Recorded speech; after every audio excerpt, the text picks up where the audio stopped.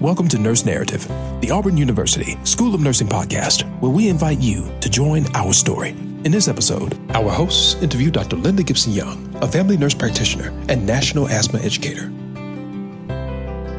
Welcome back to Nurse Narrative. I'm Kelly Strickland, your host, and I am joined by Miss Megan Jones, my co-host. How are you today, Megan? I am doing well. How are you, Kelly? I'm okay. Again, to the listener, we are practicing social distancing, so this is a recorded session via Zoom. But I am so excited because today we get to speak with Dr. Linda Gibson Young, who is one of our faculty members. So, Megan, why don't you just tell us a little bit about her, if you don't mind? I would love to. Dr. Linda Gibson Young has a PhD in nursing and is certified as a family nurse practitioner and national asthma educator. Her research interest focuses on home interventions for children with asthma and allergies. She is fabulous, and I'm sure that the listeners will have a great time hearing from her. We're going to talk a little bit today about COVID-19, but also we're going to focus a good bit on asthma because May is Asthma and Allergy Awareness Month. So we want to highlight that a little bit. And then also just the differences between COVID-19 and asthma symptoms. So I think it was a great interview, and I'm sure that the listeners will love it. So without further ado, we'll jump right in. Hey, Linda, how are you? I am great today. How are you?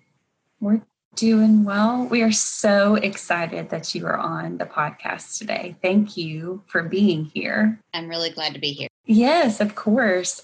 So we have a couple of questions for you, and we just think that you are the perfect person to answer all of these. So the first one, you have such extensive knowledge on allergies and asthma. I mean, I've watched you multiple times in so many different situations, giving that wisdom out to people and teaching with grace, and I appreciate that so much. Both allergies and asthma, both of those disease processes are kind of flaring up for different reasons. Can you help us and our listeners understand the difference between the signs and symptoms of those disease processes and then the presentation of COVID-19? Sure. I have been working with asthma for a while, and particularly with children with asthma. And across the world, we see a large percentage of the population living with asthma, and that's 235 million people in the world. Wow. Whereas across the United States, we're seeing around 26 million people, and of those, about 7 million are children. So if I just had to tell you a number, about 1 in 12 people are living with asthma. And when we look at asthma, we look at 3 main symptoms, and those symptoms are swelling inside the lungs because of inflammation or inflammatory processes. We also see extra mucus production with asthma, and the muscles or the bronchioles, the system will start tightening and make it very hard to breathe. Many people with asthma have allergies, and so we see about 70 to 80% of people living with asthma also affected by allergies. And then there's a separate population that are affected by seasonal allergies or allergies because of certain things that we'll call triggers. So whether they have asthma or not, allergies lead to sneezing, runny nose, itchy, watery eyes. Sometimes those eyes get bloodshot in color. And that peaks at a certain number of times a year if one of their triggers are caused by trees or flowers or grasses or even pollen. So around the springtime, we see a peak, and we'll also see a peak around the fall. Other things can lead to allergies, but for the most part, for conversation today, I wanted to address the seasonality or the season allergies that we see. And then we have COVID-19. So there's a big difference with COVID-19 because there's 3 main symptoms that the Centers for Disease Control and Prevention has listed for us, and those include fever, cough, and shortness of breath. So as we went back to allergy and asthma, we don't see a fever. We might see a cough with uncontrolled asthma. And we might see just sneezing with allergies, but that cough is a little bit different. It's more of a dry cough with COVID-19. But that shortness of breath is the big concern that we have with COVID-19. And we want to be able to differentiate that for the listeners today. That is really, really helpful, I think, for a lot of different reasons. So what would be your advice for someone with asthma or serious allergies during this pandemic? And how can they protect themselves from further respiratory illness? Well, whether it's children or adults with asthma, they are vulnerable. So they are vulnerable to COVID-19 because this is a process that affects the lungs and it affects the respiratory tract. And that is the nose, that's the throat, that's the lungs. And right now with COVID-19, there's no specific treatment or vaccination to prevent COVID-19. So the best way to do or to avoid is going to be to avoid that sickness. So how do you do that? Well, you want to maintain that space that you've been told about. Make sure we wash our hands. And when I say wash hands, we want to make sure that we're getting soap suds built up on our hands and we're washing for at least 20 seconds. But now CDC has really or Centers for Disease Control and Prevention are really recommending 40 seconds of washing, good, vigorous hand rubs, hand washing, or using alcohol-based hand sanitizer. We also encourage people living with asthma and significant allergies to avoid the crowds and avoid travel during this time so they can reduce that exposure. And we've got to pay attention. So if you have seasonal allergies or asthma, we want you to pay attention to your body, really listen to your body.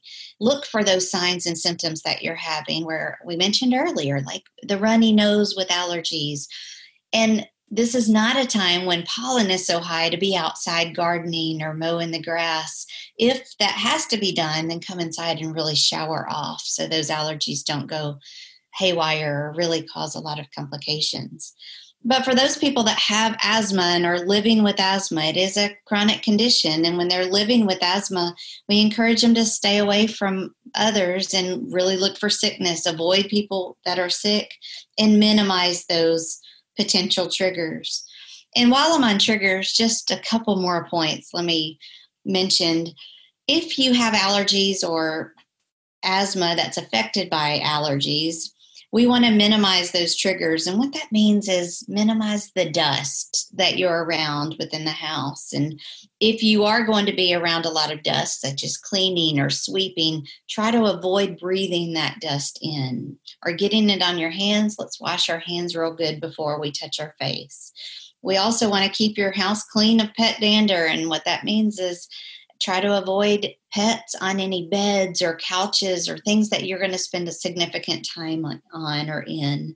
And this is not the time to have the windows open because that pollen can really blow right in, and trees in many locations are blooming and thriving, and that can lead to some complications with your allergies or asthma. That's really helpful as well. I'm just going to say, I spend a good bit of time with you on our just doing different things in our community that are centered around kids. And you just continue to impress me with your ability to explain things at a very understandable level in a way that everybody can understand. And I appreciate that so much about you. So let's stray just a little bit from COVID-19 because May is Asthma Month. Yeah. And you are the chair of the Alabama Asthma Coalition. So can you tell us a little bit about who you guys are, what you do, and then your efforts at the community, state, national, and global level? Definitely. So yes, it is Asthma Awareness Month, and sometimes it's listed as Asthma and Allergy Awareness Month. And it really started back in 1984 from the Asthma and Allergy Foundation of America. And we're so thankful that they've dedicated this month, and a number of our providers and people that provide resources to asthma and allergies really jump on board with Asthma Awareness Month to just help us make people aware and just gather the information and be able to share it with the community or the state, national, as well as global efforts. And I'll tell you, May 5th is World Asthma Day. And that is, where we have major countries on board with one day focused on world asthma and identifying the impact that has been made, as well as where we need to continue to head in the future. So if you want to wear a color, the color is gray.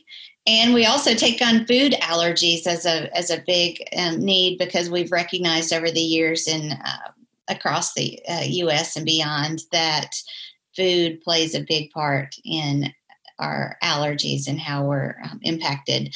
And that color is teal, just to let you know. But with the Alabama Asthma Coalition, it's a grassroots, local, state effort that has around 55 to 60 different groups that are involved, and those might be healthcare settings, they might be primary care practices, or allergy offices or allergy specialists. We have various disciplines involved. We have the lay community involved. So we come together, whether it's virtually or face-to-face. We try to at least meet face-to-face once a year when possible.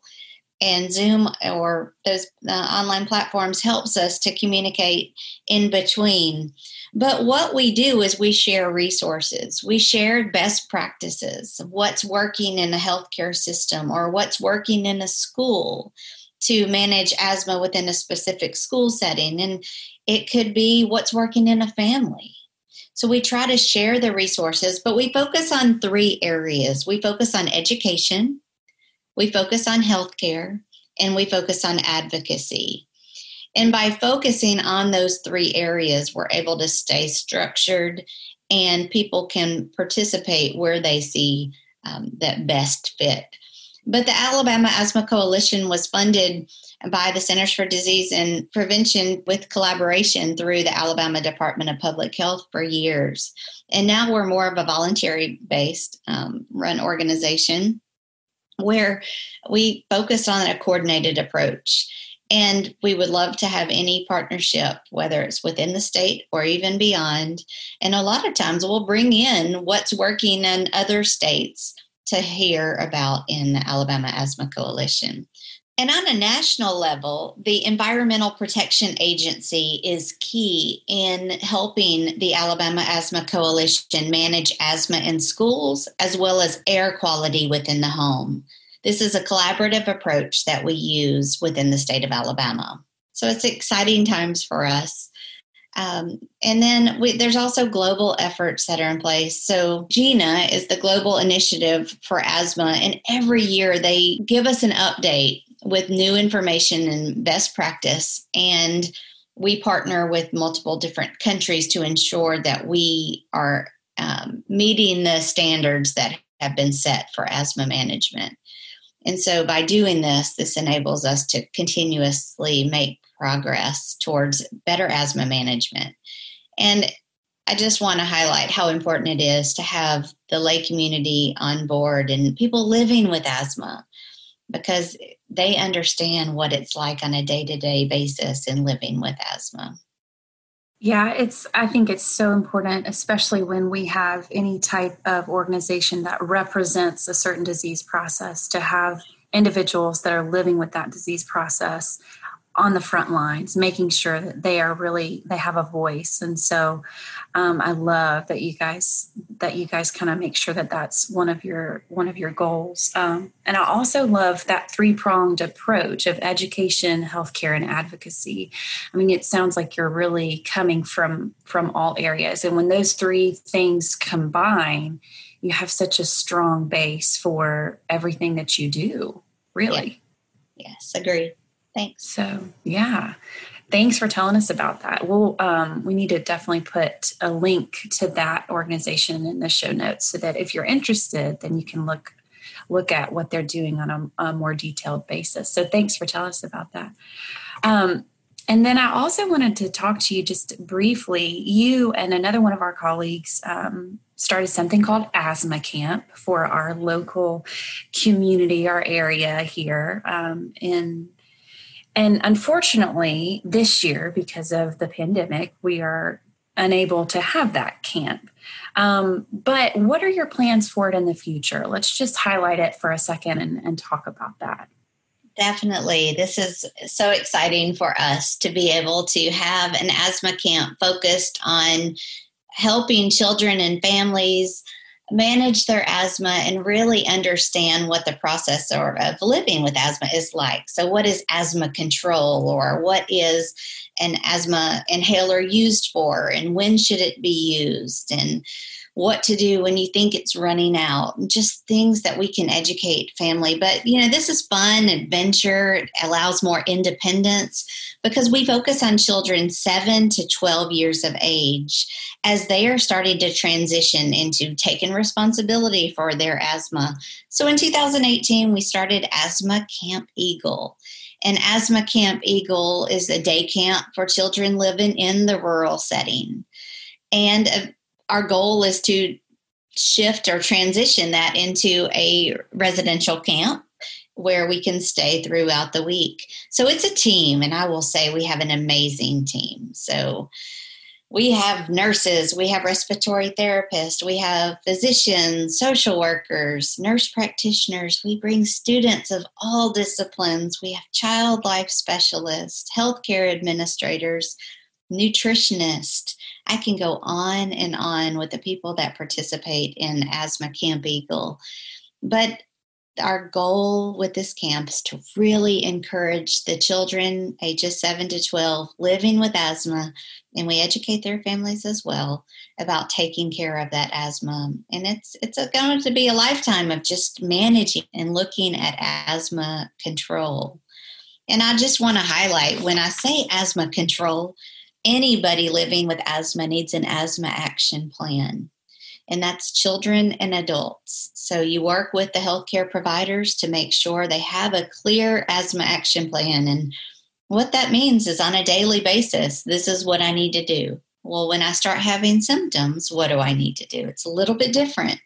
When I really have trouble breathing or shortness of breath, what do I do? So that asthma action plan can take them step by step into understanding that day-to-day living with asthma. Well, if we see certain people or individuals falling off that asthma action plan, or having to use an inhaler too much, or waking up at night more than twice a month, then we say that person is out of control. So we teach these children to understand what asthma control is, so they get a better understanding of managing their asthma. And they can own it because it's their asthma. They're living with it, and they can really take part in that day-to-day management. So we're very excited about Asthma Camp Eagle. We know that we have some limitations with this year's camp and the experience that we can provide. We do hope to meet with all families and campers who were planning to be there in 2020 this fall for maybe a one-day fall event where we can educate the family and the children together. But then we'll pick right back up 2021 and we'll be ready to go. And we could not do this without partnership through our donors and the families that support us, the resources that are given to us in partnership with different collaborators and foundations across Alabama and beyond. So I really enjoy Asthma Camp Eagle. There are other asthma camps that we partner with, so we try to make sure if we cannot have the children in our camp or they don't meet that age group, that we make sure to send the children to those other camps that they can participate in. But this is a fun time for kids, and it's all about adventure, right? Yes, it is. Absolutely. I think also what I love about Asthma Camp is you don't just educate the children, you also educate the family unit and whatever that family unit looks like, be that parents, be that aunts, uncles, grandparents, friends, whatever that family unit looks like, that support unit.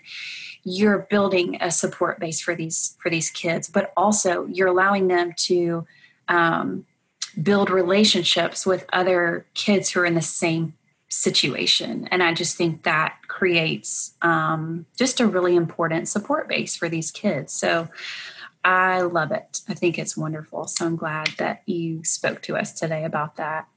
And I really want to highlight that this is not a one-person approach. It really is just this team environment that we could not do it just from one individual. It involves so many different people, and it's so exciting. That's wonderful. So you have given us so much information today, and I appreciate that more than you know. So if you could leave our listeners with a few little thoughts or tips, what would those things be? Definitely. I realize in the times now that we are struggling, having to stay away and stay home, or just steer a 6 feet, distance between people. And I just want to encourage people that we are ensuring that the health of the world is safe through those responsibilities that we have as individuals. And asthma is a chronic condition. It's one that we know will not go away. There's not a specific cure for asthma, and it will affect an individual over a lifetime. But the great news is it is controllable. So asthma is controllable, and we just need to be able to monitor it through symptoms and understanding our body and our symptoms and the way that we respond. We need to understand our relationship with our healthcare provider is very important. So we have access to medications when we need those medications, or access to be able to refill those medications. And we must do our best to protect our children when they are living with asthma. So as they run low on medications or they start with symptoms, we need to be aware that it is a chronic condition, and we need to make sure that we get them the care that they need. So I really want that to be the key takeaway, is asthma is a chronic condition, and allergies similar in approach. That's so helpful. Well, I appreciate you being here so much today. Megan, do you have anything that you want to ask or add?